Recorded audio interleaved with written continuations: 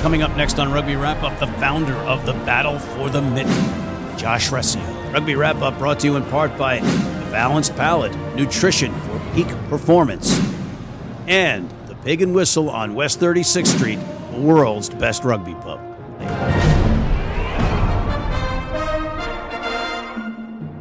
Hey everybody, welcome back to Rugby Wrap-Up. Matt McCarthy at the Fantasy Sports Network, Studio 34 in Midtown Manhattan, talking rugby, and we're talking American rugby on the amateur level today. We're talking first, in a moment, we're going to be talking with a young man, Josh Rescio of Michigan State, who has created an unbelievable little nugget of a tournament up there. But before we do, I'd be remiss if I didn't mention the Can-Am tournament, the 46th annual Can-Ams up in Saranac Lake and Lake Placid, run by John Morgan and Co.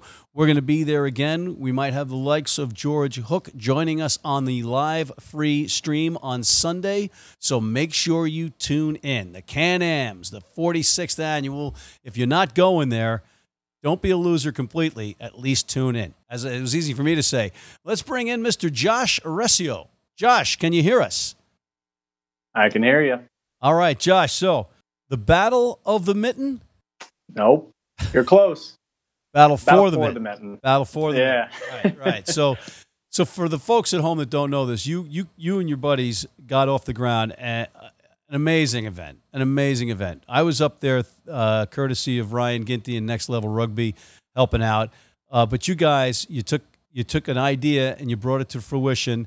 You know, and folks, he's a college guy that got this off the ground. When I was in college, I was more interested in sitting home and watching the one version of Sports Center over and over and over again and the Aussie Rules football that they were playing in a loop. This guy's out there getting a major rugby college rivalry or a major college rivalry online for us to watch at a great little facility. So, again, Josh, good stuff.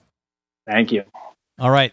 You guys took this thing, the Battle for the Mitten, and the Mitten is like what it looks like geographically on the map up there in Michigan, and a storied rivalry. And why don't you take us through the rest of it?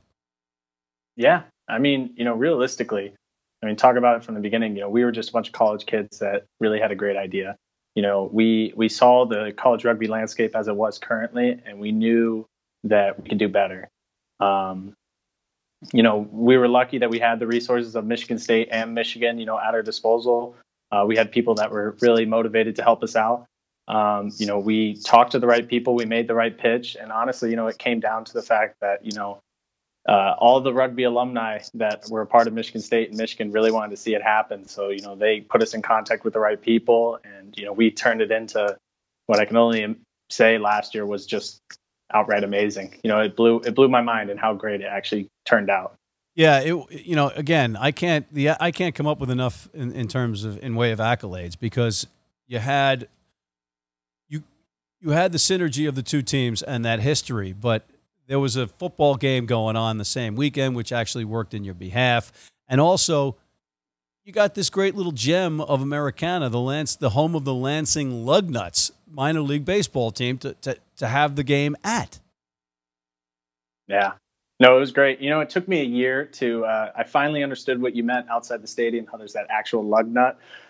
It took me a long time, but really what we did after that, when we left that year, we really learned that, wow, not only were we able to pull this off, but we could really turn this into something special. So, it really got our mind rolling and got us right back to the drawing board right after the event. So it was awesome.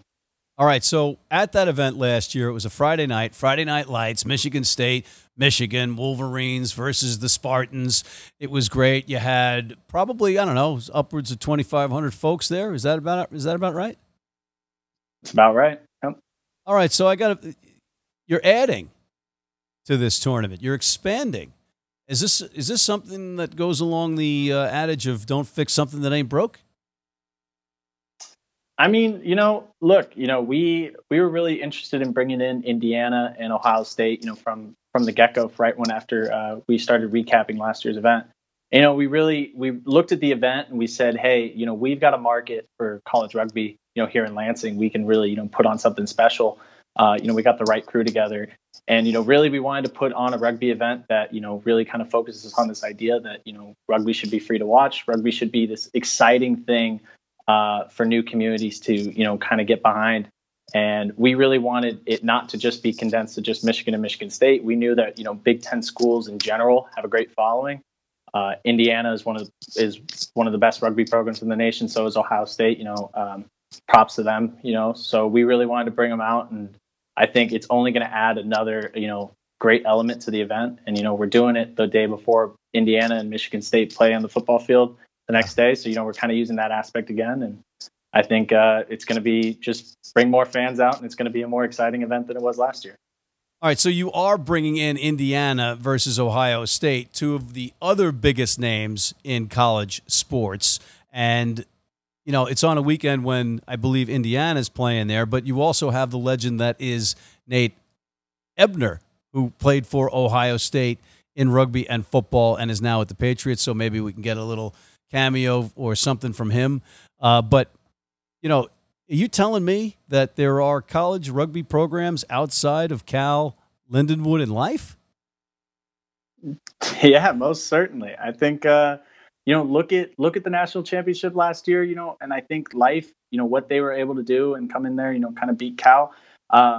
It's being copied around the country. I think people are understanding that, we can really pull some great talent from these high schools. I know at Michigan State, all over the Midwest, we've been getting a lot of great people wanting to come to our school and play.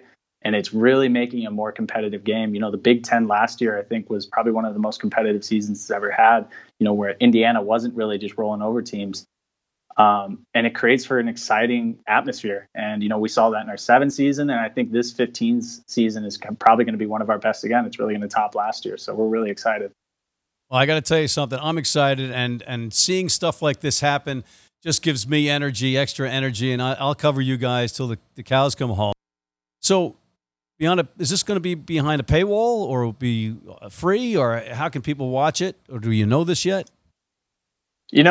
We're working on it. I know, the element of, people paying to come to the event, that is really important that we tell people that, there is a charitable aspect to it. The money isn't going into the pockets of people that, are helping put it together. They really want the money to go back to the organizations themselves. We're trying to help the clubs.